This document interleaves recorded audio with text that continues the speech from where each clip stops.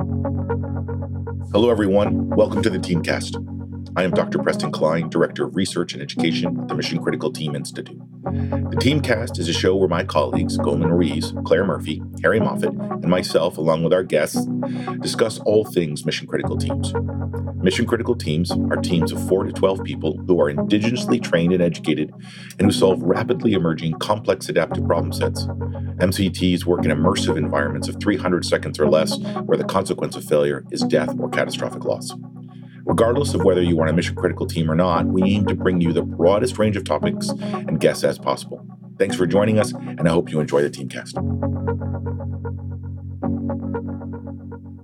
Welcome back to the Teamcast. I am Dr. Preston Klein, and today I am joined by Chief Charles Chuck Downey. Chief is a current chief of the FDNY Fire Academy at Randall's Island, or otherwise known as The Rock. He joined the FDNY in 1990. He's entering his 33rd year in the department. His brother, Joe Downey, is a 37-year veteran and the battalion commander of the FDN Rescue Battalion. And together, they are the sons of the legendary FDNY Chief Ray Downey, who had an almost 40-year career and was the chief in charge of Special Operations Command when he made the supreme sacrifice at the World Trade Center on September 11th. Chief, welcome to the Teamcast. Doc, thank you so much for having me on. It's a genuine honor. I've been a huge fan of yours for many years, and you and I had a chance to talk at the summit out in San Diego, and we got into this conversation about just the development of young people. And I know as head of training, that's a big passion of yours, obviously of mine. And we got into conversations about some of the things that often don't show up in the literature, not the sort of tactical stuff or the education stuff, but more of what we generally call mentoring or coaching. But just as I mentioned, right, in your brother's in the FDNY, your dad's in the FDNY is a family business. So it's not just like there's just some local random dude or dudette that you've got to generate. It's often you're eating together, you're living together, and you're growing these folks. And so as the chief of training, before we get into your background a little bit, just generally, when you think about the development of young people to be of service to New York City and the world, because you're the FDNY, how do you generally think about that? I think I was very fortunate to be brought up in a Downey household. Yeah. My father being a Marine. So I grew up in a military type setting. And I think that carried over significantly into the fire service and into athletics for us. So we had that mentality. We had the old school parents. Yeah. You did this, you did that, you did it right, you're respectful. So I think when I look at training in the fire service now for my people and the young ones coming on, and obviously out at your summit in San Diego, we discussed Generation Z and the younger ones coming on. So, I don't want to go off on a tangent, but knowing what I learned out there and having an education background, I've evolved and accepted, okay, this is what we have now, but we still have to apply it in the correct way because we have to prepare, right, for those moments. Yep. They're going to be stressed, right? And we get back to what is a firefighter? In my view, it's a tactical athlete. Okay. It's a big buzzword with the first responders, but I truly believe that, you need the mental part, you need the physical part, you need the tactical part. So that's when I look at training and what I do for the probies, which are, for people that don't know, our probies are recruits brand new into the academy. But then we do everyday training, tactical, rope training, show for school training. So we encompass all aspects of training at the Fire Academy. Nice. And we're going to take a deep dive on that. But before we do, I want to talk a little bit about how you got here. So you mentioned like your dad's Ray Downey, he's former Marine, famous in the FDNY. You're in high school. And as I was doing research on you, what I found out was that you went to Stony Brook University and you served on their first varsity football team and set 30 school records. And then were, no kidding, signed as a free agent in 1988 with the Philadelphia Eagles. Walk us through that. All right. So like I said, I come from this family. Obviously, my mother and father are athletic. Yeah. Right. I remember taking an anatomy class. This is the truth, Doc. When I was getting my master's, after I was cut by the Eagles, by the way. Yeah. And I took an anatomy class. I'll never forget the line. It was great because I still use it to this day when I used to coach at all different levels. Is if you want to be an Olympic athlete, you have to pick your parents very carefully. Right? Isn't that a great line? So I was fortunate to be in that family. You know, I had an older brother and sister. I had a younger brother and sister. I was the middle child. Okay. So was I, by the way. Yeah, I think we hit this a little out east, out west. Right. I'm middle of 5. I think you're middle of 5. Is that right? Yes, correct. So that, not knowing it at the time, but, you know, we talk about mentor and coaching. I had an older brother, sister, and then I had a younger brother. So I was kind of in a good spot, no matter what they say about middle child syndrome, right? Yeah. I was in a good spot. And I think the athletic part that carried over with my father and mother's discipline and work ethic, we were all athletic. And I think, and my wife's a psychologist, by the way. She's a school psychologist, school counselor, dual certified. She's a holistic nutritionist. She tells me this day, she says, if you were in school right now, you would be medicated. Yeah. Because of the hyperactivity, like I'm speaking right now, the ADD at times, right? But it's a good problem. And she reinforces it's a good problem to have. So I think that carried over into athletics, which, as I said, having those parents and working hard, I was able to excel in multiple sports and play at a small Division III school and do a lot of good things in football and have those opportunities. But you were mentioning as we were talking that it almost didn't happen. You gotten injured. Yes, my senior year in high school, horsing around in the hallway, second floor, and it was a glass wall, and I went through the glass wall, fell 2 stories, shredded my hand, nerves in my hand. Yeah, luckily survived, the fall. Yeah. I landed on my head.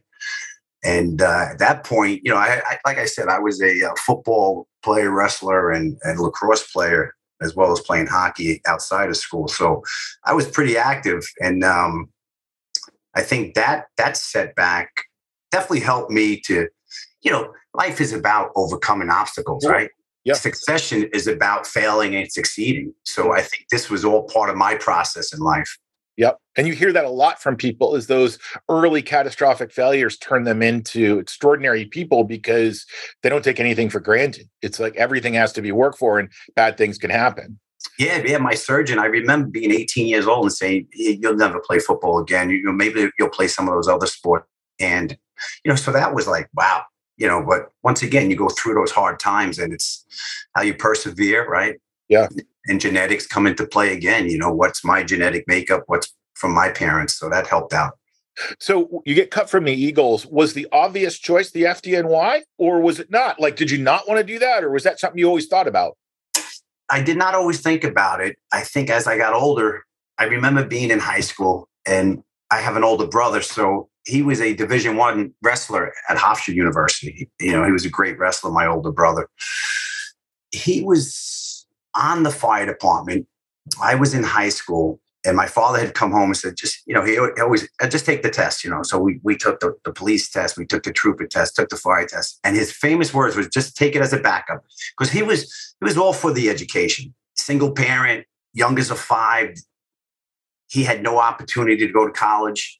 He went straight to Marine Corps because there was no other choices. So he never went to college. He didn't have that opportunity. And later in life, he writes books, does videos, is world renowned.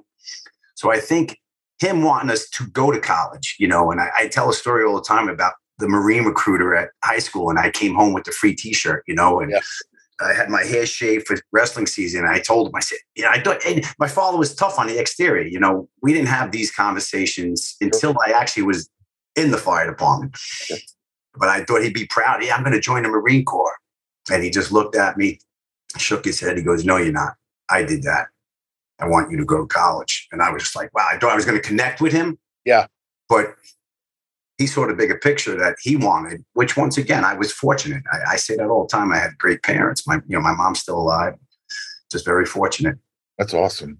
So one of the things I like to start with, just because this conversation is going to go a couple of different places, is you've now been in the FDNY over 3 decades, and you've watched it go from a firefighting organization to an all hazards organization. You've seen everything there is to see in the history books, and you had a front row seat. And I imagine there's some stuff that's exactly the same as it was when you showed up day one, and there's a bunch of stuff that's totally different. And when you look back, what are the kinds of things that you're really grateful are still there? And what are the kinds of things that you're sort of like, man, that's really different now? Yeah, I think it's important that we evolve, as I said earlier, change, right? And I know the fire service nationally is getting very hit for diversity. Obviously, white, male, Caucasians make a large percentage of every fire department. We have this issue of diversifying. And I think the thing is, we need traditions, but we do need change. And it's almost like that fine line. What are we talking about? We got to keep tradition, but we understand we need to diversify. So what I've seen, personally, changes, protective equipment. Yeah, I came on before bunker gear. You had boot. You bought your boots. You bought the big turnout coat. There was no hoods. The gloves were not fire protective, and you went to fires that way until the bomb. You're wearing jeans, right? You're wearing Levi's. We had jeans. Yeah. We didn't have a quartermaster system. We have a quartermaster system now, like the military. When I came on, they gave you $1,000 check and you went and bought all your stuff and you really didn't buy it again because you didn't, firefighters are cheap. Yeah. Yep. That's why those old mangled helmets went on forever. Oh, man, I still have my coat, boots. Your boots would be leaking and you spend $10 to get it patched up with rubber. That is really a transformation in our equipment now, protective equipment. Technology is another huge advancement. I'm a lieutenant during 9/11. We still had typewriters. Okay. We did not have computers in the fire service, in the FDNY, I should say. From a command perspective, the real salty chiefs would walk up in front of the building with the response ticket. If you were a newer chief, maybe you had a clipboard and a pad. Now we have iPads, so technology. So when you think about it, I think the safety culture, I think those are my 3 biggest changes. And I talk about the safety culture because the mindset was like almost the analogy that you gave out in San Diego with some of those, I don't want to say that in particular, but you suck less. Remember those? Yeah. Our mentality was, the joke, I still remember as a firefighter, was, all right, we'll get a good job tonight and we're going either to the burn center or the Bennett. And the Bennett was the highest medal that you can receive each year. So it was called the Gordon Bennett. This past year, they named it the Chief Gansey. But the Bennett is the highest medal you can win yearly. And we used to walk in as firefighters. All right, we're going to the burn center or the Bennett tonight. That was the mentality. Yeah, absolutely. One of the things I learned about you guys is I followed Chief Pfeiffer for 3 days when he was City Watch. And so I went into one of the fires. It was on the 27th floor of an insurance building. Mm-hmm. And one of the things, and I was always just behind watching other people, but one of the things that fascinated me is that one of the chiefs had positioned himself at the downstairs stairway. And what he was doing is he was saying hello to everyone that came down. And I asked him, why do you do that? He says, inhalation. If they can't say hello without coughing, right, they're fine. But what they'll try to do is they'll try to dodge by nodding. And I make them say hello. And if they say hello and cough, I got to take them to the hospital. But they don't want to do that. And I always thought that was really interesting. That's just a great chief officer right there. That truly is, right? Yeah. Because it's, whether it's whatever mission critical team you are, you take care of your own, right? Right. You protect the young. They're mine. I'll smack them when I have to, but I'm protecting them and you're not going to smack them, right? Yeah. That mentality. So I want to come back, and I was going to talk about this later, but since you brought it up, we're going to talk about neurodiversity for a second. And I'm using that term, and I want to explain to the audience very particularly because of what we're going to talk. There is social diversity, and that has to do with social justice and who gets to earn an income and all that stuff. That's not actually what we're going to talk about. What we're going to talk about is on many teams right now that are solving really complex problems, you need as many tools in the toolkit that you can get, as many different ideas that you can get. However, there are also teams, and this is going to be my question to you, who just need to be sled dogs. They need to be a bunch of people that know what to do and can do each other's jobs and sort of think the same way, because They got to move fast and get things done. And so when you were talking about both diversity and tradition and change, there's always this tension between, man, we really want to be inclusive of other ways of thinking. At the same time, we're not joining you, you're joining us, right? Mm-hmm. And you have to understand that wherever you come from, there's going to be time for new ideas, but there's going to be time for, there's no new ideas, just this is the way you're going to do business. Mm-hmm. And so as a chief in 2023 in charge of training, how do you think about that balance? Because I think both are important to your point, but both are real. If I take it from the recruit perspective, rather than say, because next week I have the first rank, which we call lieutenants. Yep. That class is starting, as well as battalion chiefs are starting next week as well. So I deal with, the recruits, the lieutenants class, the captain's course, the BC command course. They're all part of my units. So when I look at what you're talking about, like neurodiversity, and I think of, right, we have all different players and all different abilities, cognitive, right? Yep. Yeah. So now we take that neurodiversity, and depending on where we're at, so I'll say, keep it simple with the recruits. Yeah. They don't reps experience. You need repetitions, you need experience. No matter what you do, you need reps, you need experience. But at times you need to be proactive. And how do you empower a young person to be proactive? That's all they're thinking about. I don't want to make a mistake. Right. Right. So I don't want to label, I don't want a nickname. Right. So that training, and I would go back to basic training and instruct the cadre. How are you empowering them? What type of leadership? Because leadership skills doesn't mean that, like me, a chief or the incident commander. Leadership skills starts with everything about, whether it's self-awareness, self-regulation, your empathy, your motivation, your basic social skills, right? So how do you impart and place that seed early on, right? And with recruits, I think getting back to your neurodiversity is, we teach them the basics, right? And, that sled dog, and I'm not going to typecast truck operations or engine operations, but it's a lot easier for a new recruit to be on the hand line and just hauling in the hand line, not being the first nozzle firefighter, but maybe the second or third, the backup or the control. Or maybe it's that, that rookie, probie, inside can firefighter where he's just hanging on the coattails of that great fire officer that has a ton of experience. And that's the sled dog in that version. But at times they're going to have to make calls. It gets lights out and he loses grip of that officer. He's going to have to make a search of a couple of rooms that way.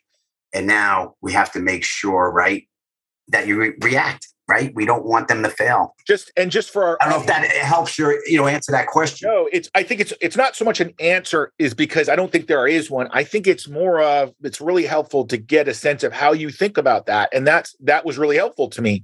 And just for our audience, that I know that many people they're listening to elite things, but maybe you're not familiar with the mechanics of fighting fires. And just to give you an example, and this is a funny example, I visited Randall's Island Rock many times, and you guys put me in the burn house, and you get me all kitted up and everything. And what I'm expecting, knowing that thing, is I'm going to walk in there. It's going to be hot, but I'm going to be standing there, and the lights are going to be on me, and there's going to be flames in the background, and there's going to be music playing, and it's going to be awesome.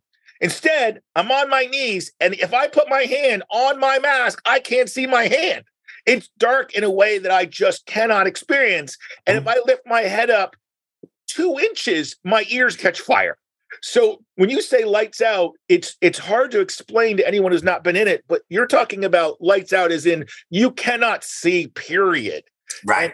And so I guess with that said, what I want to back up and say is, if there I am living in the 5 boroughs, right? I was once told that New York City fights more fires in a year than the next 3 biggest cities in the world. Like you're just one of the busiest departments in the world, if not the busiest, and depending on the year and what's happening. Right. But if I'm living in one of the 5 boroughs, right, Queens or Manhattan or whatever, and I see a fire and I call 911, just walk me through the mechanics. What happens next? So if you call 911, it'll go straight to FD dispatch, right? FD dispatch will say, hey, Doc, what's the problem? I live in this 143 West 157th Street. I'm in a 5-story tenement and I got fire on the 3rd floor. So that ticket, as I say ticket, that response will be sent out to those units. Those units will receive a ticket, a response. And basically, for what you called in, they will send 3 engine companies, Okay. 2 ladder companies, Yep. and a battalion chief. And when you say a company, a ladder company is what? How many people are in that?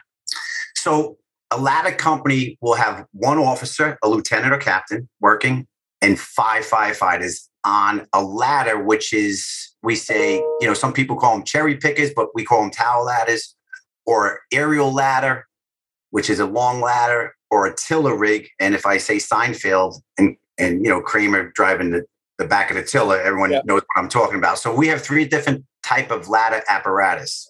And then an engine, the engine has a lieutenant or captain, and then either 4 or 5 firefighters, depending on staffing levels. So that engine has all that hose. So that's how we distinguish between the 2 companies, an engine and a ladder. Sure. So you've got these officers that are in charge of these 5 people, actually 5 firefighters, I should say. Yes. It is the identity. If I'm one of those firefighters, do I think of myself, like when somebody's at a bar, like, what do? Do I say I'm on ladder X, or do I say I'm in house X, or do I just say I'm in the FDNY? I personally, when someone say, what do you do? I say I'm a New York City firefighter. Okay. That's me, and that's probably watching my father and some of my mentors and my elders. Yeah. And the humility, I'm not going to say, oh yeah, I'm a chief, blah, blah, blah. I just say I'm a New York City firefighter. And the next question usually is, oh, where do you work? So that next question comes into that company pride. And it's usually followed by, well, I work in one of the busiest firehouses in New York City. I always say that. Yeah. Well, for the last year, I can't say that. But for the 32 years prior, I always said, oh, I work in the busiest firehouse in New York City. And then that goes into the company logo or the company nickname. Yeah. So I've worked in the Eye of Bed-Stuy, and I've worked in Hillside Hurricanes. Yeah. The best of both worlds when I was in the Bronx. So we had South Bronx and we had Harlem. So our logo was the best of both worlds. So I worked in a lot of different places, that's the way I identify. I really, truly identify as a New York City firefighter. Chief, I got to tell you that every FDNY firefighter, of which I now know hundreds, every single one of them has told me they work on the busiest company in the city. So at some point, I'm going to need to actually find out which one of them is telling the truth. There is a lot of, there's definitely a lot of trash talking when that comes to who's the busiest. Well, bring out the statistics. Yeah. So Michelle Fitzsimmons has been a longtime friend of mine, and we once talked about when she went into a burning building, and I said, how do you tell time? And because one of the problems that people have, and we've talked about this in our research, is this notion technically called temporal expansion, which is once you enter into combat or firefighting or surgery, time and space change. And one of the things she taught me, she says, one of the things I learned to do was I knew I wasn't going to be able to tell time well, but I knew that when the water reached a certain part of my boot, I had so much time left in my tank. Great point. And I wanted to sort of talk to you about that kind of a thing, what we call tacit knowledge, this knowledge that's not, you're not going to be able to write it down because it's not true every time, but these sort of principles you learn about how to manage these chaotic situations. And are there opportunities in the fire academy to teach those kinds of things, or is that really taught on the job? I think we try to teach it, and obviously sharing those stories and those experiences is always helpful. And my father wrote I'll send it to you. My father wrote a great article back in 99 about being a chief officer and, the art of firefighting versus the science of firefighting and the many variables that are thrown out during a typical operation. And as Michelle stated, like, how do you try to keep that balance of where I am right now, what's transpiring, do the chaos that's going on around me? Right? Almost stepping out of that and placing yourself in a calmer, quieter atmosphere. It's difficult. And we do it in training. Before you spoke about the mask. So I think a real good analogy to that is when the recruits come in, when the new probies come in, one of the first evolutions we call smoke appreciation. So everyone says, well, you're not supposed to let the probies breathe in smoke, with OSHA and all this other stuff. But the smoke appreciation is really what you're talking about. So we walk them through, okay, this is a one-room fire. And they have their masks on. Yeah. And they feel the heat. Okay, stand down, stand up. This is early on in the training academy for the new probies. Okay, now We're going to walk away from this, getting a light of, okay, take your mask off. This is what the smoke, and it's very light smoke condition, but we call it smoke appreciation because we don't even want to call it any type of training evolution. Yeah. We want to get them accustomed to, the visibility limitations and then the uncomfortableness of being near heat and then taking off and just being exposed to a little smoke to, God forbid, the mask malfunction. So we do step up the processes. And, I think that's the bottom level as we gain more experiences and evolutions as they go through the academy. And then obviously that's translated into the field. John Regan once taught me this amazing sort of thing about how hot is hot. And we got in this conversation, right? And because I thought of it as a pretty straightforward question, like how hot is hot? And he actually took some time and explained to me that it's actually learned. And he told me this story of him going down to one of his first fires, and he was going downstairs as the fire was coming up the stairs. Mm-hmm. And he says, he first 3 steps down, he's like, I'm on fire. I got to get out of here. And he turns around to get out, and there's a chief like, you're not on fire. I'll tell you when you're on fire. Go back down. And it took him 3 or 4 times before he realized, oh, this is how hot is. Right. And I've interviewed a lot of firefighters since, and they said, yeah, it takes you actually a long time to actually understand what is hot. Is that a fair statement? Oh, definitely. John and I came on together. So, okay. We're talking about pre-bunker gear where you're not fully encapsulated. Yeah. And the modern to legacy type fires that are not really petro-based, right? So the fires today are hotter and more intense, and the smoke is thicker due to what a lot of materials are made of with petroleum-based materials compared to that old cotton and wood generation. So, yeah, I think we learned it, John and I, you're going down that staircase, right?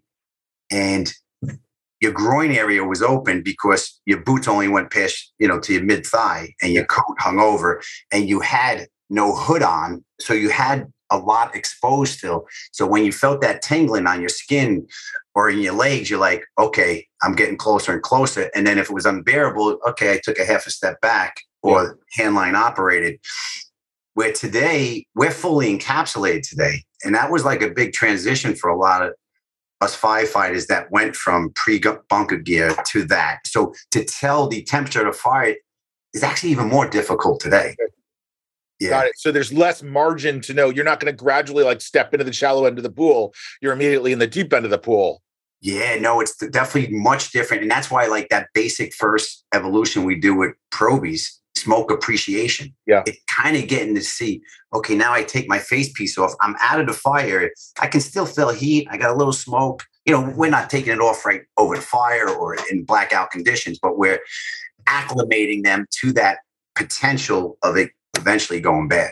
Yeah. I first started going to the fire academy because of John Regan and getting the program with Wharton School, which I think is still going on.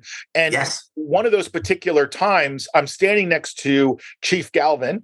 Chief Galvin would basically yell at me for 20 minutes every time we met. He liked me and I adore him, but I would totally get you overeducated, worthless. Great guy. He yelled at us all. Great guy. Yeah, but I adore him. He's amazing and he's a legend, right? Yes. We're sitting there and he's saying, why do you guys want to do this? And at that time, we were standing at a position, I won't get on the details, we're in a position where we could see maybe 5 different groups of MBAs with FDNY firefighters. And to give you a sense for the audience, there were 2 FDNY firefighters and about 6 MBA students, and they were going through different training evolutions just to give them a sense of what it's like to be of service to the city of New York, the city of Philadelphia, these folks that will go on to run companies. We wanted them to understand what you do is only possible because these guys do their job, and you should get a sense of what that is. That was the purpose behind it. Mm-hmm. So one day you have this one particular evolution called a tunnel evolution, and you put on a mask and you put on bunker gear and you put on the air compressed sort of tank and all that, and you crawl through this tunnel. So you've got claustrophobia, you've got some other things. And this one MBA, won't tell you man or woman, comes out and is overwhelmed and is in some tears. And the person who's handling the tunnel is one of these 200-year-old firefighters who fought in the Civil War, right? And he doesn't do tears. We don't cry in the FDNY. I don't know what's happening right now. So he's looking at this kid and he just says it like this, a little help. I can hear it from across the thing, a little help. And as soon as he says that, one person at every one of those teams, they're working with the NBA, every single one of those pairs turn to look at each other tap, and one from each team starts walking directly at the same time without coordination, starts walking to that guy. And I turned to Chief Galvin, I go, that's why. What you just saw right there, that actually doesn't happen in the rest of the world. If you're an IBM, you say a little help, they'll just make fun of you. There's a lot of teams where a little help, like they'll throw they'll throw stuff on you, they'll help you drown.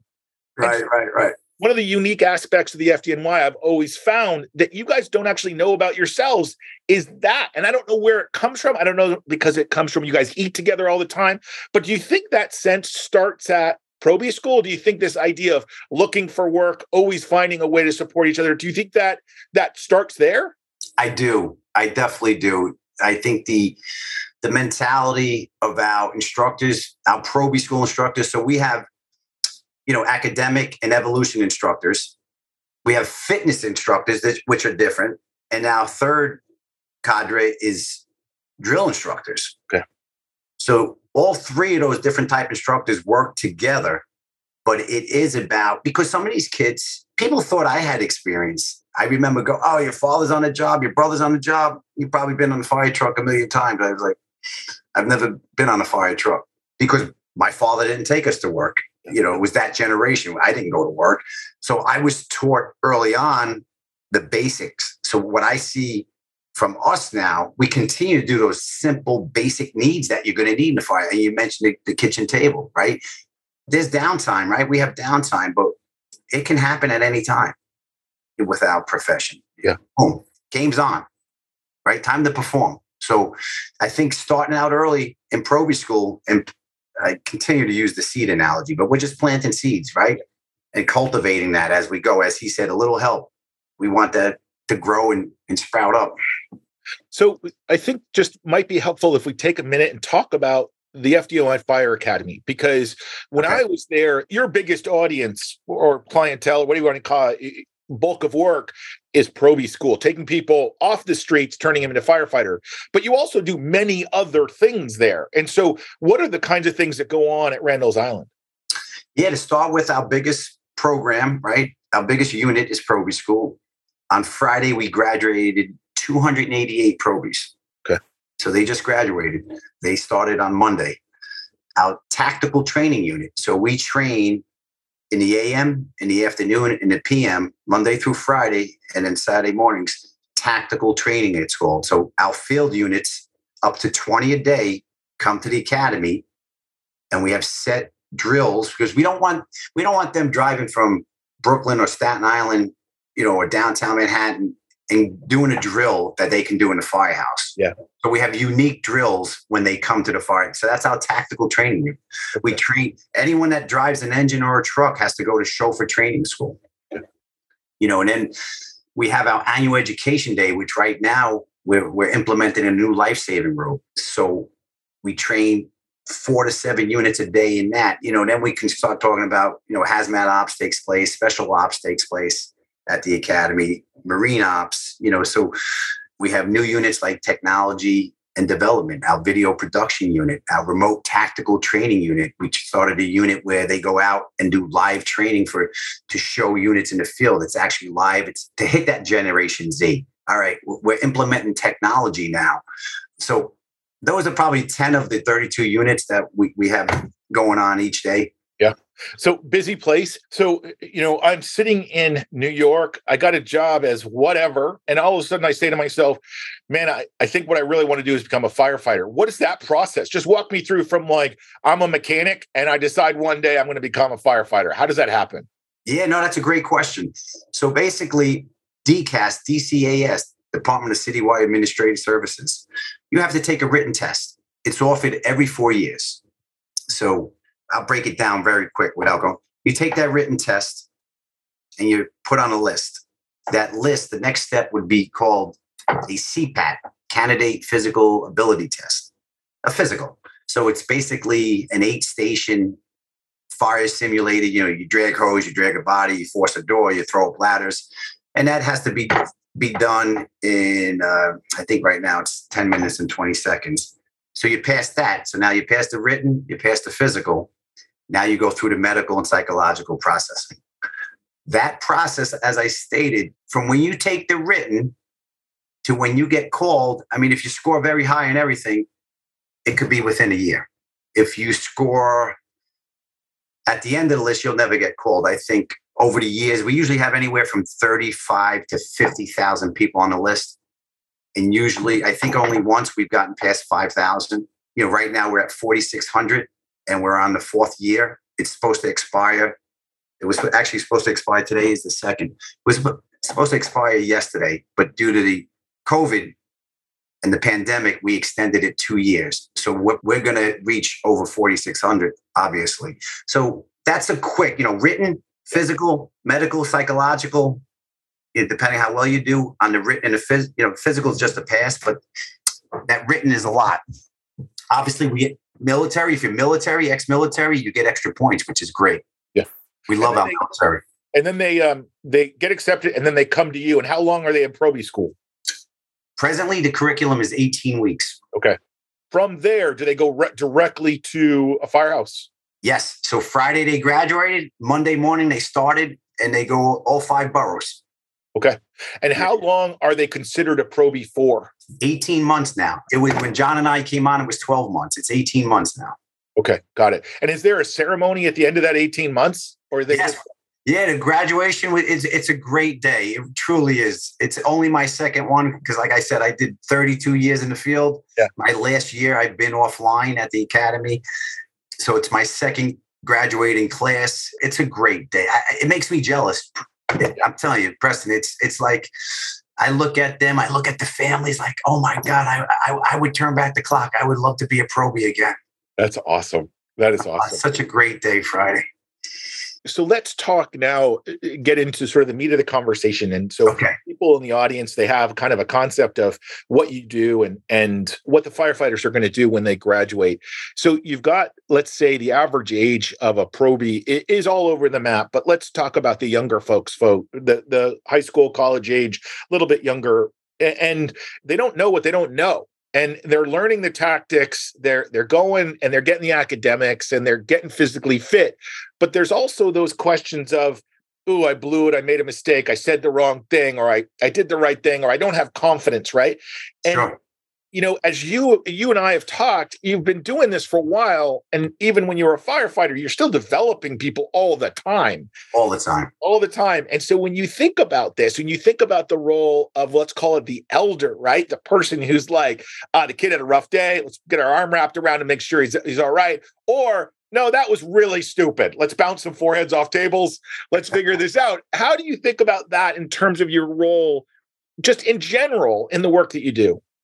I think when we speak of elders and in the fire service, say the FDNY, we talk about that senior firefighter or that great fire officer or the salty chief, right? Those are our elders, and I'm giving you different ranks just to kind of relate it to the different stages that we're at. So we talk to experience in any profession, you need the experiences. But when you make those mistakes, how is that corrected? Is it a debrief, a hot wash, an after action review, all these terms, critiques? For a while, we used the term critiques. We created something when I was a battalion chief in Jamaica, Queens, headquarters that said, hey, we want some hot washes right after, not back at the firehouse, right in the street. And it was something that we didn't do well in the FDNY at the time. We truly didn't. It was usually you talked at the back, got on the rig, you went back and you talked about it in your own firehouse as I get back. So that we have 143 trucks, 197 engines. I'm going to say about 250 or 54 stations where we're at. And you went back. So it was really small. When we implemented this, and I was over there 2005 or so, it caught on really quick. But it began with, and this is stuff that we learned as battalion chiefs and incident commanders. We can't start it and just point at the engine or say, what'd you do? What'd you do? And start going around the circle. And as we really cultivated and got better at it, we learned that we would start now. And this was a collaborative effort between the 4 of us, the 4 battalion chiefs working. Well, for me, it was great because it was like you first own up to your own mistakes. I would always start after really starting to do it well. I would always, hey guys, this operation went well. but before we start this, I'm just going to tell you what I saw when I walked up. And I go through a couple things, and I always finish with, and I really wish I would have done that and then said that. Maybe if I transmitted that and asked for extra, I said, but engine officer, give me your perspective on it. And that's how we started doing them. Yeah. But if we didn't own up to something that we could do better next time, or we made a mistake with, in the beginning, we weren't doing that. And we learned really, and that's part of, like, we talked about leadership and emotional intelligence and connecting as a leader. Does every battalion do it in New York City? I hope so. I don't know. I know we did it really well, but it was a growing process. One of the things I've always been curious about is that my experience with the FDNY has always been, if someone asked me, hey, pick a word to characterize just all the FDNY folks, the one that would genuinely come to mind is humility. And it's what you just talked about, right? It's just starting with, hey, I'm not the best in the world at this. I'm not the smartest in the room. Here's how I did it. Here, let's move forward. And that's always been my experience. But every once in a while, very rarely, I'll meet an FDNY guy who's not humble. And I watch the other FDNY guys get very uncomfortable. And I wonder, as a chief, as a leader, as you lead people who are, in this case, countercultural, let's call it, somebody who's maybe they have a position of authority, but you're over them and they're behaving in a way that's not consistent with what you think really the values of the organization. How do you handle that? Yeah, I mean, it was great because my father's best line to me, when I was a probie, I came back from a fire. I was still living at home, and I was telling him about what transpired and how I wish I would have done that and I could have done this, and he's sitting there like a good elder taking it all in, and he talked a little tactically, and then he ended with this, Doc. He ended with this, and it's on pretty much every slide that when I used to teach and do seminars, it's my last slide. Picture him, and it says humility. I'll forward it to you. And it says, I learned something new at every operation, and if you don't, you need to retire. Nice. So that's always on my mind. Yeah. It's from when my first mistake as a probie in the field and what he told me.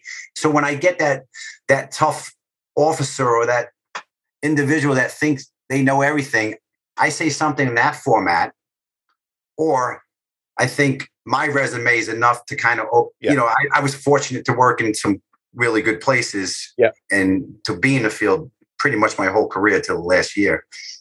But it is, and we get them. Everyone has those. Everyone does. That's not unique. And I will say again, there's very few of them with you guys. But because you have such a strong culture, I'm always just fascinating because it's one of those things where I watch you all and you see that, you hear that, and you're all usually there's some cat calls from the back of the room right away. But it's always interesting to me. No, I think it's good because we don't need cultural change, right? We have traditions, but we need cultural developments to evolve. And I've seen it in 33 years. We need to evolve, but we don't need to lose the traditions. It's like still continue to do the right thing as we move, right? Continue that right thing. Yeah. I think every organization I work with, whether it's mission control at NASA or the cages in special operations or team rooms, everyone has their own unique aspect of their culture. And one of the things that's always fascinating to me is in the FDNY, everywhere you go, including MetroTech, you eat together. There's a kitchen, and everywhere there's a kitchen. And it's just understood that someone's going to take turns cooking, that no one's doing it for you. You're going to take turns getting groceries. You're going to make something. People are going to like it or not like it, but you're all going to eat together. Yeah. How much of a role do you think that plays in your culture, just that ritual? Oh, it's tremendously important. So how many kitchens do you think I have at the Rock? God, I don't know. No, it was just the build. There's not a whole lot of buildings there. I think I only know of one. We have almost a dozen different people making lunch every day at the Rock. Wow. 12 different kitchens. So it's good because you keep it. So you think food, my mother's side, Italian immigrants, food, family. Yeah. And you talk about the kitchen table. Yeah. Oh God, the kitchen table. Like I still have the kitchen table now because where I'm at, but that's where you hear the story, right? Yeah. Some of the podcasts, the story times. Yeah. Right? So you hear stories at the kitchen table, which is really important. And you hear, it's the jokes, right? Because if you don't break someone's chops, they're not accepted, right? That's the big fire department. Hey, if I don't break your chops, then we don't like you, So the ribbing, the mentoring, the coaching, the elders, telling stories. The kitchen table is extremely important in the fire service, extremely important. So that whole food family, bonding, sharing, because you are a family. We say teamwork. We're a family, and that teamwork extends out. And obviously, when you go into chaos, you have to be a team. So it's all part of an important process. It's interesting. I grew up, I'm a New England kid, right? New England, you don't talk about religion, politics, or emotions, right? Like that's New England. And none of that gets discussed. And the Irish say that too. Yeah. And I moved to New Jersey, and I have all these Italian friends, and I go to their house for dinner, and it's like a brawl. And I'm like, are your parents in trouble? And my friend goes, what do you mean? I was like, there's so much yelling. And he looks around. He was like, no, this is what this is. Yeah. This is how it always is. And it took a long time to realize that that's where everything gets sorted out. Everyone's together, the good, the bad, the ugly, it all gets sorted out right there. That is a perfect analogy of what takes place. That really is. That big Italian family in the firehouse kitchen. That's a great analogy. But I also love the point that you made, which is it's also after dinner's over, maybe a new kid's having a little bit of a trouble, and an elder sees it and goes, let me tell you this one time. And that's when the storytelling as a point of education, as a point of development and growth is really important. It's like, yeah. It's tremendous. So you just created a thought that I just forgot for the last 30 plus years. So when I was a probie in my firehouse, Harry Rogers was the battalion chief. So it was an engine company with a battalion chief, no laddering. And the battalion chief, he came on in 1957 at the time. So he had seen the city before it got pretty rough in the 60s and 70s. And now here I am. He has 30-something years. Marine military type haircut, very stern, no joke around, no talking to you. Only after dinner, after the probie's cleaning up, who goes in the back room, who goes upstairs, the officer goes, he always stood in there. And when I was finished, he always talked to me, only after dinner. Yeah. And he would impart his wisdom. And I was fortunate I had my brother, my father, but here was an elder. Yeah. A salty chief telling me about, it was like, I look back now and reflect back, God, that's something that should be in the archives for probies. So, I am the way I am because of people like him, my father and him that just planted those seeds. So that's why being chief of the fire academy right now, I'm just hoping that our instructors are planting seeds to cultivate. Yeah. So I'm going to pivot a little bit to talk about the events of September 11th. And the way I'm going to do it for the audience, because this is a tricky conversation to have. It's certainly emotional for me. And so I try to do it in a way that's in line with the conversation that we're having, right? In terms of development. And I've been thinking about how to introduce it. I'm going to do it as follows. Sure. Where Chief Downey works at the Fire Academy, there is a number of buildings. I always tell people it looks like a New England college campus that's been set on fire every day for the last 20 years. So it always looks like red brick buildings that are all on fire. Smoke screens. Yeah, except for the main building. And inside the main building are all the things you'd expect. There are plaques on the walls, there are everything else. There is also a long hallway sort of accounting the history of the FDNY. And if you start at one, right, FDNY is a 150-year-old organization. And if you start on one end, you go back to the old fire horse-drawn carriages in the 1800s and the names of the fallen. And you'll go by and there'll be, ones and twos, and there'll be a period where there's no and a decade that follows and there's everyone's good. Then you'll have a big fire where maybe you lose 10 guys and it was a bad day. And then you turn a corner and you come to a wall where there's 343 pictures on one wall. And you realize if you walk that hallway in the history of the FDNY that more people were lost on that day than in the previous 150 years. But what people also don't understand, as much as overwhelming as that is that many of the people that were lost that day were leaders, were chiefs and captains and folks that were like your father, legends in the organization. And so what happened in the days that followed was that folks that normally would be mentored with the stories that we're talking about over a period of 10 years before your next promotion, now suddenly you're getting promoted once or twice, maybe 3 times in a period of a couple of years, because you had to fill those spots. And the organization was going from a firefighting organization to an all-hazard organization. To you had to do everything. Yes. And so you're dealing with rapid change, like organizational change, which is hard enough with an old organization, but you're also promoting people in an organization that's used to developing people organically who are suddenly shoved in these positions. And you're mourning the loss of friends and family and others. And you're dealing with a new world. And I want to say it and introduce it that way. And I just want to open it up to you to talk about whatever you want to talk about. But I think about the FDNY. I think about the development of folks. I think about the choices of folks like John Galvin or Chief Galvin, Tom Galvin, who were given the opportunity to do a lot of things and said, I need to go to your position, be the chief of the fire academy, because we've got to develop this next generation. And it was, I mean, he's an unsung American hero. Many of you are, for doing that work, like the uncelebrated. Yeah, I could be out on Fox News, or I could be behind the scenes making sure that the next generation of guys and men and women are there when we need them. And so that's not really a question, Chief. Mm-hmm. It's more of, I'm really aware of the gravitas of this subject, and I kind of want to introduce it that way in the context of developing others. Yeah, it's hard to talk about 9/11 when I relate it to myself, because, and this is once again, one of my, Vinny Dunn, right? Vinny Dunn is a retired deputy chief that, he was a young lieutenant at the 23rd Street collapse in 1966. And, the chief turned around and pointed at 2 lieutenants, you go there, you go there. And that one lieutenant was killed. It was the biggest loss of life in 1966. 12-5, from firefighter to deputy chief. We lost every rank that day. And his statement, which I live by, that's why, is if we don't know how firefighters were seriously injured or killed, we're not doing service to ourselves and for the future generation.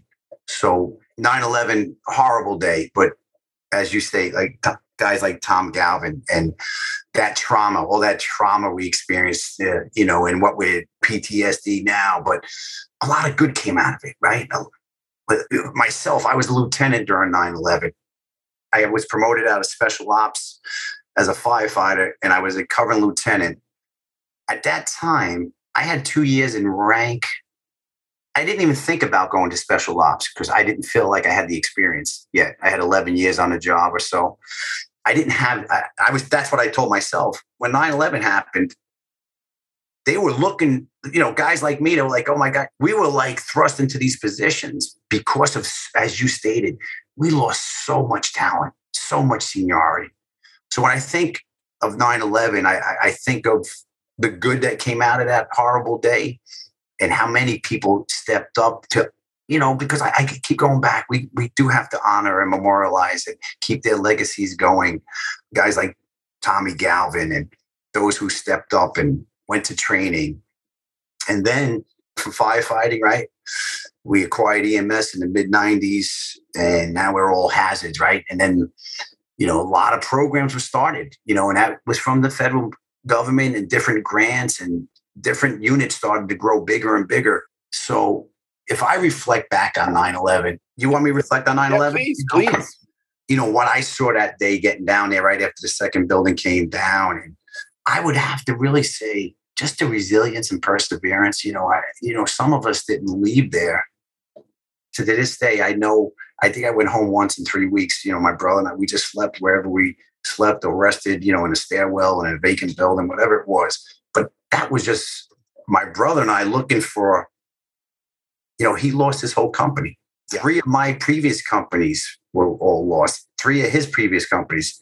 And then we talk about our friends and obviously my father. So, I'm just talking about my brother and I. There was thousands of us in that situation. Yeah. That resilience, that perseverance, that like you're being pushed. It goes back to sports, right? And I go back to my family now. You're a good practice player, right?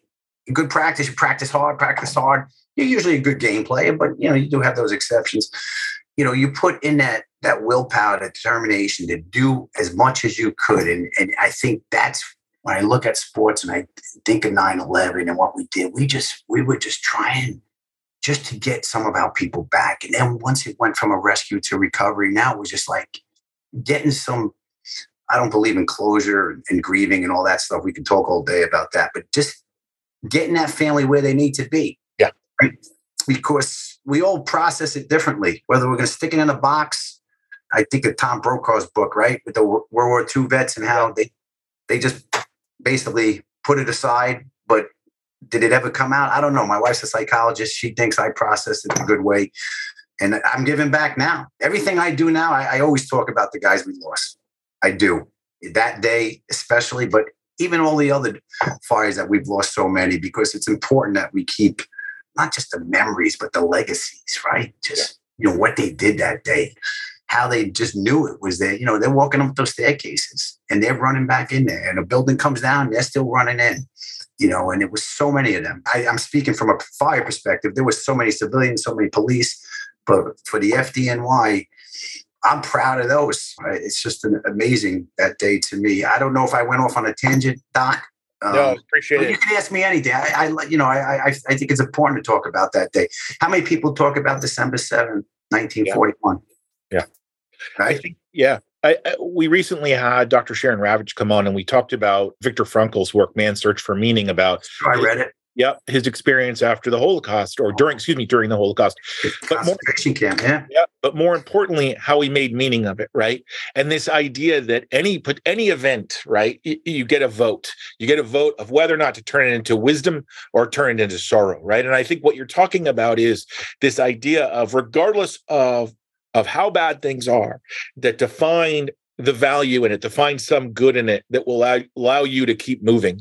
And just to keep it a little bit separate, I think about your brother a lot.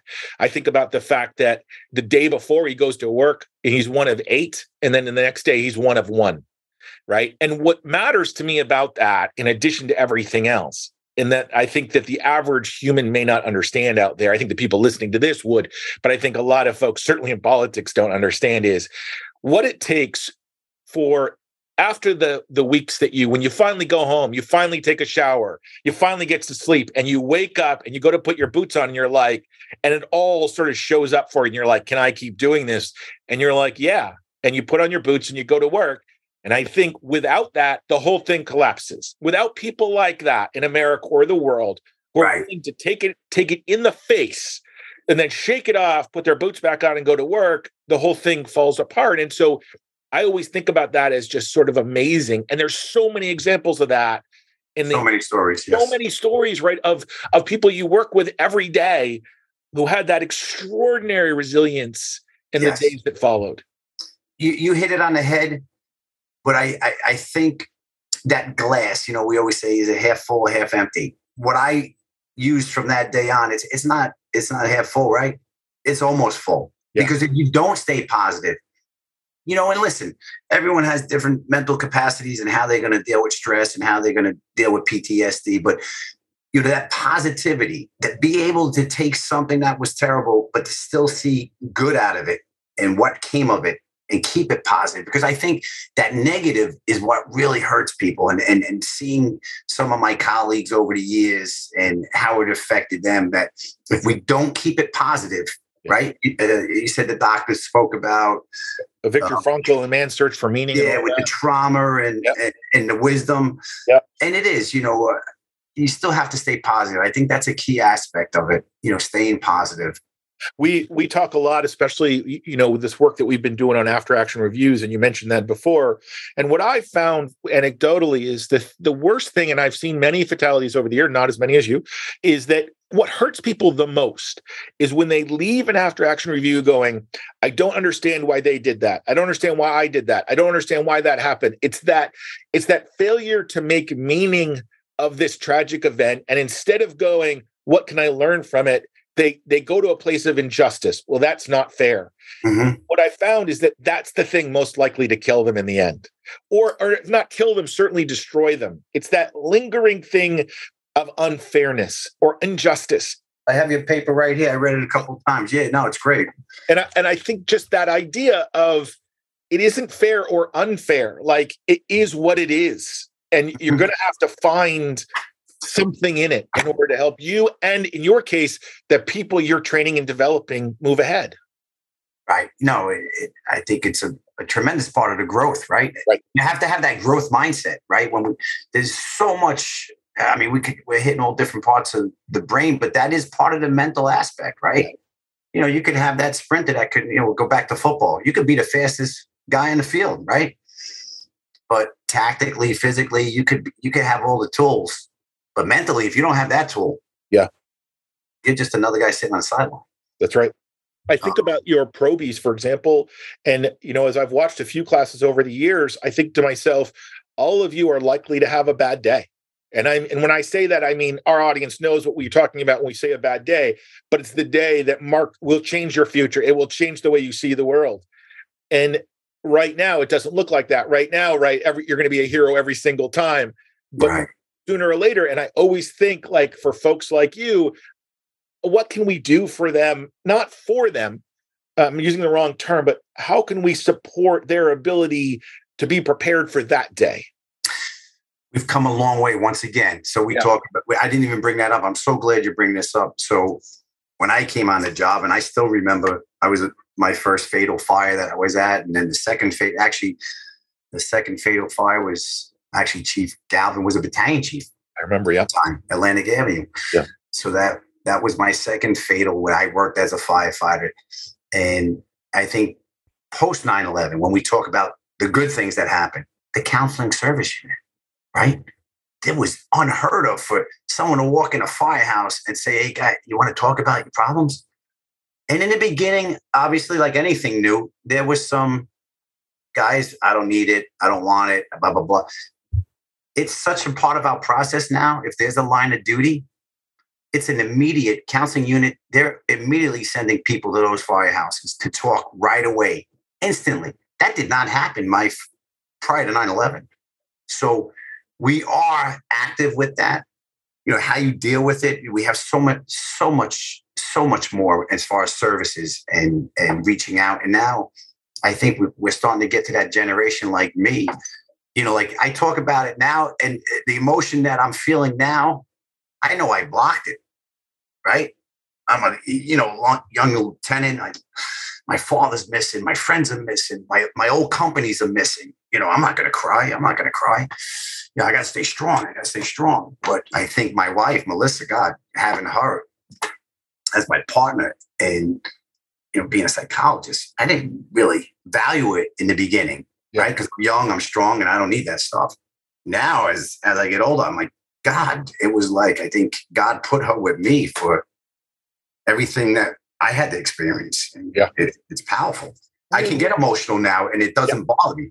Yeah. Where years ago, it's like, hey, no, suck it up type of mentality. Yeah.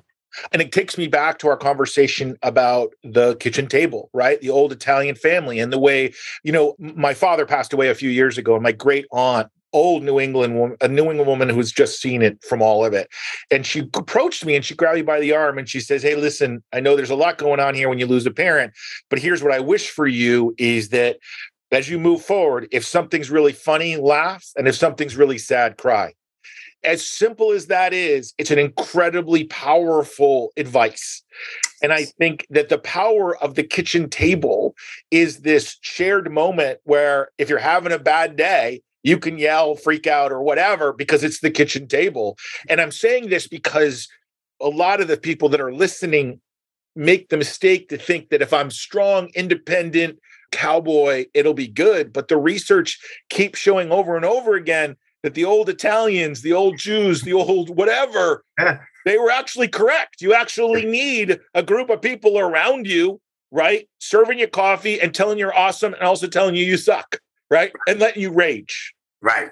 And it works at both families because I came from an Italian family and the kitchen table, right? What's said at the kitchen table stays so it's your safe zone too. That's right. So looking back now, I can say, and I can walk into Firehouse now and talk like I'm talking now. Could I do that when I was younger? We didn't have those in place. We didn't have the counseling service unit. We didn't have the elders because basically the counseling services unit are retired. older generation that are coming back, and they're our elders now during these difficult times. So, I mean, it's perfect. How you stated it. It really is, Doc. So when you think about that, and I know this is probably on top of mind for you, and we're seeing this in the military too, right? 20 years of war, the folks that actually fought those battles are now starting to retire. And the FDNY, the folks that were there that day like you, are starting to retire. There will be a day where nobody's on the force that was there that day. And how do you think about it when you're in the process of developing a new generation who were quite young maybe when 9/11 happened 20 years ago? Maybe not, it's not a living memory like it is for you, or in a different way for me. How do you think about that? It's a really good point. The storytelling that we do as far as our instructors, because our instructors, no matter what they're doing, there's always a story involved with it. So there's a technical aspect of it, there's the evolution, and then there's a story. What we do with the probies in this one situation is they graduated this past Friday. 10 days earlier, we had them at the 9/11 Museum. So every class goes to the 9/11 Museum now. Okay. And they lay a wreath, they march around the pools, they lay a wreath. Half the group tours, the other half go in an auditorium. And I didn't speak this time, but the previous 2 times I spoke, and I talked about 9/11. Yeah. And we had a retired firefighter. This time we brought in Dan Nigro, So he's the chief of ops during 9/11, retired fire commissioner. When Proby School is like, what do you want to do? I said, you know what, let's get another person here, and let's get a family member that wasn't a firefighter. Yeah. So this time I sat back to see how it went. The first 2 times I spoke, and this time we brought in Kate Levy. Her father was lieutenant. He has some transmissions in the South Tower that day that are pretty powerful, cool, calm, and collected. And we had her speak to kind of send a message about what she thinks of the fire service and how the FDNY responded to her family and what it means to her. And the next speaker we brought in was I call him Chief Nigro, but Commissioner Nigro, and he was the chief of ops. So he lost a lot of his friends. Yeah. He survived the collapses because he was doing a 360 view. He was walking around. So previously it was me and a retired firefighter from Rescue 5 telling our stories. Those were really powerful. I said, it's coming from 2 different perspectives now, the fire service and the family. And I think it sends a really good message to our probies. So I love the military. I'm a history buff, and I always think of Pearl Harbor. That's why I mentioned the date before, because we got to keep it going, right? Yeah. We have to keep it going. We do. And it gets harder. It's generational, right?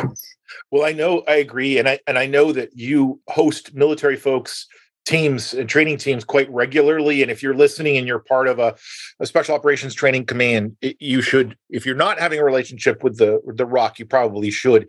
And I would say not just because to come out and be in a burn building, but also to sit around the kitchen table with them and let them give you a hard time, because there's lessons to be learned there as well, sometimes more. And, a year or 2 ago, we were able to interview Chief Maines and Chief Otroge with Wildland Fire, and the period when Wildland Fire came out during that period and kind of contributed. And those kinds of stories, to your point, are so interesting to me, because it's one thing to have the obvious FDNY perspective, which is so important, but having some folks that are there, but there is not part of your tribe, but are trying to help. It's really important to hear their voices too. And so I'm tremendous, right? Yeah, tremendous. But you're talking about the IMT teams that were created post. We had our USAR model, which my father was a big part of. So we had the USAR teams there, but then the IMT brought in a whole different aspect of that, and incident command and control and logistics and finance and everything that goes along with the IMT. But once again, we were the FDNY, right? Yeah. And then we took that at first, and then, wow, we're like, oh my God. And now that's a big part of the FDNY, the IMT. My fascination with your guys' culture is anything that new is proposed, people immediately like, that's the stupidest idea ever. And then what happens is one of you guys decides to champion it, and then the flywheel catches, and then literally everybody's like, yeah, we've always done that. Yeah. I'll give you my bucket story. When we talk about change, I tell this I don't know, whenever there's a change and I have to speak now to one of the classes, whether it's lieutenants, captain, chiefs, or probies, I talk about change and I go, here's my story. I go, when they told us we were going to get bunker gear, we all like, no way, we're never going to wear that. We're going to do it. So we got the bunker gear and they didn't give us hoods. And we're like, yeah, we need to know, the heat. We need to feel the heat. We're never going to wear hoods. We got hoods. We were. So wait, this gets even better. So now about 5 years ago, we go into realizing smoke and the carcinogens and the cancer issue that we have in the fire service, the different type of cancers that our rates are 2, 3, 4 times higher in certain categories. So we say, hey, you know what? The committee at the time says after every fire, we'll collect the hoods and wash them because, the throat, thyroid was a big issue. Yeah. So we're going to collect the hoods and give a fresh hood, brand new hood right there. Oh, yeah, that's great, right? Downtown. I'm not part of the committee, but I'm in the field, obviously. This is 5 years ago. And I hear this stuff. I was like, oh, okay, I'm older now. That makes sense. Everyone's on board with the bunk again. So they try to implement it, Doc. And guys are like, this is my hood. I'm not giving it back. I swear to God. And the program never went through because no one wanted to give their hoods back. I'll tell you, this is a great, true story that it cracks me up. Yeah. This is my hood. I'm not giving it back to you. Yep. So when you talk about change. I love that. I got incidentally pulled into women in special operations, right? Mm-hmm. And of course, there's a whole bunch of folks that are like, terrible idea, we're not doing it. So I went to one team and I happened to know that their intel officer was named Susan. And she had deployed with the team, carried a weapon. Right. And I talked to this old grizzled guy and I'm like, hey, what do you think of women in special operations? Stupidest idea in the world. And you hate America. And I was like, okay, what about Susan? Shut up about Susan. She's with us. I was like, okay, you are aware she is a woman, right? You shut up. That's not what we're talking about. That actually is what we're talking about. It was like the funniest thing. I was like, when they adopt it as it becomes a different thing. It does. And we've come a long way, Doc. That mentality was decades ago, and we're at such a better place now. Yeah. But, yeah, that's great. That stuff's amazing to me.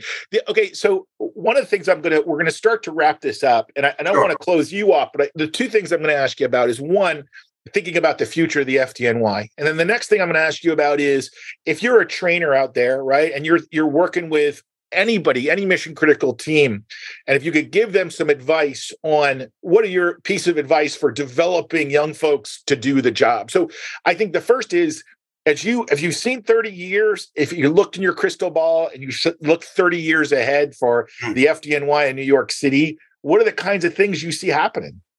30 years from now? Yeah. Wow, that's a really good question because like I said, some of the technology I'm shocked that we have right now. And presently, we're working with masks and some of the capabilities that they're going to have with the ability to do certain things. So I think accountability with technology for the firefighter itself in the structure, I think that's going to come along where I won't have to say, command to Doc Klein, what floor you on, where you located.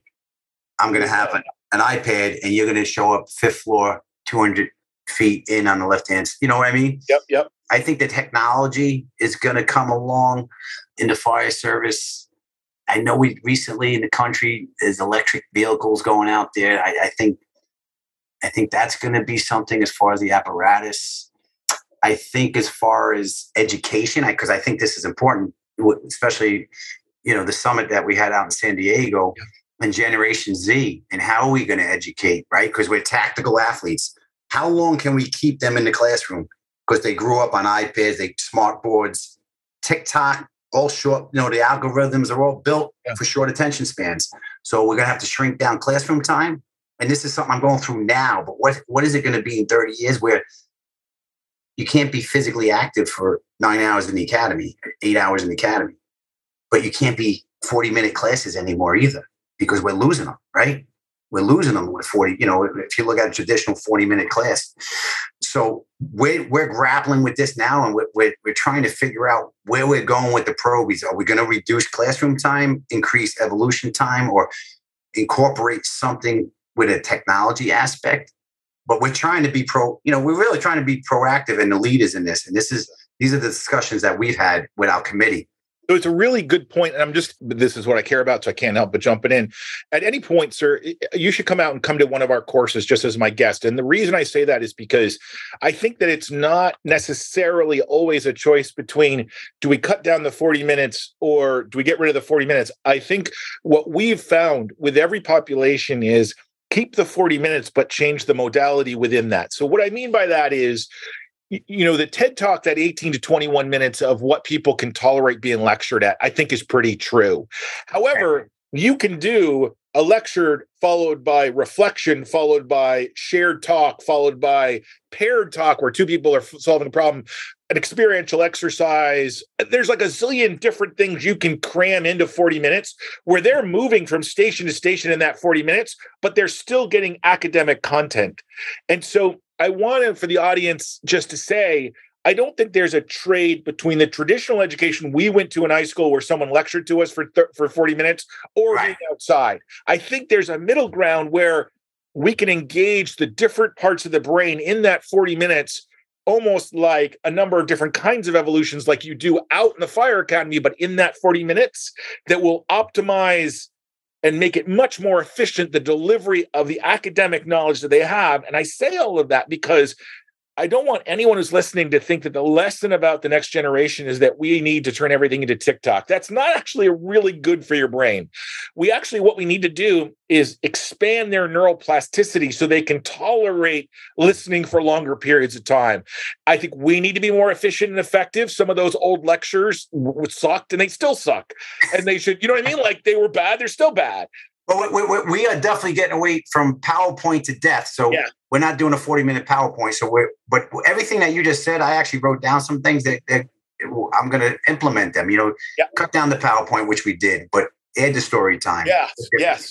No, so neuroplasticity. I mean, this is great information that you're saying. Yeah, and I think there's a balance, right? Because at the end of the day, the truth is, and this is the hard part for a lot of people, is if there's a kid joining the FDNY, they are joining the FDNY is not joining them. And why that matters is because if I'm a mother of a child trapped in a burning building, I actually don't care about your feelings. I don't care your learning style. I don't care about, your learning profile. I don't care. I care about your ability to get my kid out of the burning building. Full stop. Nothing else matters. I don't care about your gender, your race, your age, your size. Don't care. It's a 1-0 proposition. My kid comes out of the fire or my kid doesn't. Yes. And so I think as leaders in our cultural institutions like firefighter organizations, there's that really hard balance between meeting the needs of a changing evolution and getting better. Sure. But not forgetting there is a bottom line here. Yeah, no, we still have to go, like you said, we still have to run into that burning building and come out. Yeah. With someone. That won't change. Yeah. That won't change. Yeah, but what you just talked about was that's really good. I actually took some notes down. Okay. Because I think that's a lot of discussion that we're having now as far as trying to keep the attention span and implementing different exercises, right? I think there's super simple ways to do it, and I'm happy to support in any way, but that's another conversation, another time. What I'd like to think about now is over 30 years of different experiences that you've talked about, from different folks. And now as your chief of training and development, when you think about the young people who've made the really courageous and patriotic decision to join an organization to be a service to their community, in this case, New York City, and you think, man, they've got a lot of raw talent, but they need to be developed. And you think about when you're talking to your cadre, your instructor cadre, what are the big principles that you try to pass on to them from your perspective? Yeah, I do speak to instructors all the time, especially before Proby class starts, but even when we have the other classes. And I think you kind of hit it on the head, right? These young individuals that, they're raising their hand, they're taking that oath. And that oath is very simple, right? I'm going to protect life and property for us, the citizens of New York.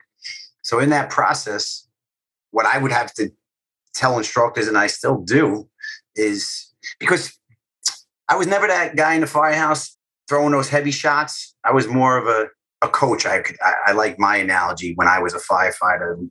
I was I had that coaching leadership style. I wasn't that autocratic. Sure. So I think my coaching style is what I still impart. Yeah, they're going to make mistakes. You're not going to beat them to death. You got to be hard because this academy has to be difficult. Yeah. We can't go soft. You have to be accepting. You have to acknowledge that they're going to make mistakes.